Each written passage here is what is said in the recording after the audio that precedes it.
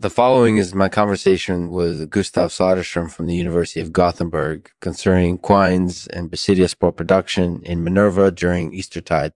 Today, temperatures reached up to 30 on deck, which is a particularly active time for spore production. Enjoy. Brought to you by Bobo Kishinev. We have the most advanced technology in artificial intelligence and robotics. We'll help you take your business to the next level. So don't wait. Call us today. 1-800-555-1212. Hello, Gustav. Thanks for coming on the show. No problem. It's my pleasure. Before we get started, can you tell us a little bit about yourself and your work? I'm a professor of plant pathology at the University of Gothenburg in Sweden. My research focuses on quinze and basidiospore production in natural populations of plants. Interesting. So now, can you tell us a little bit about Eastertide specifically?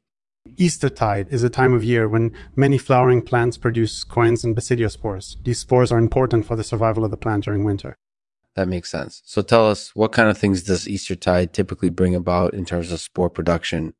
Generally, Eastertide is a time of high temperatures and humidity, which is beneficial for quinze and basidiospore production. However, there are some exceptions to this rule. For example, in Norway, Eastertide usually corresponds with high snowfall levels, which inhibits spore production. Okay, that's definitely interesting. And what do you think are the benefits to having high levels of quinze and basidiospores during Eastertide? There are many benefits to having high levels of quinze and basidiospores during Eastertide. For example, quinze and basidiospores help plants survive during winter by providing them with food storage materials. Additionally, quinze and basidiospores can protect plants from predators and pathogens. That's certainly true. So overall, what do you think makes Eastertide such an important time for spore production in nature? I think one reason why Eastertide is so important is because it is the only time of year when all flowering plants produce quinze and basidiospores. Additionally, quinze and basidiospore production can be very sensitive to environmental conditions such as temperature and humidity.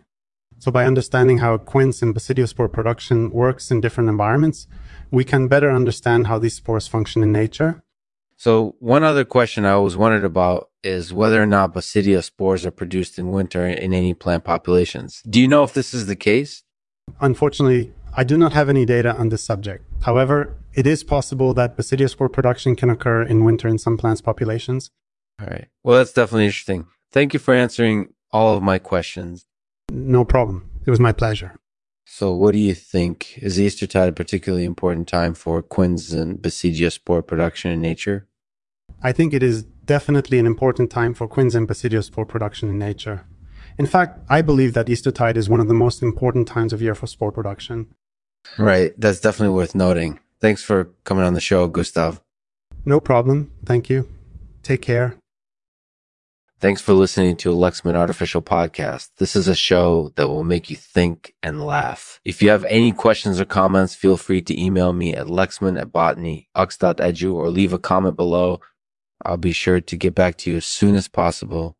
Here's a poem I wrote titled Eastertide. Eastertide, time of year. When plants produce spores for the protection they need during winter, it is a time of high temperatures and humidity, which is beneficial for spore production. However, there are some exceptions to this rule. For example, in Norway, Eastertide usually corresponds with high snowfall levels, which inhibits spore production.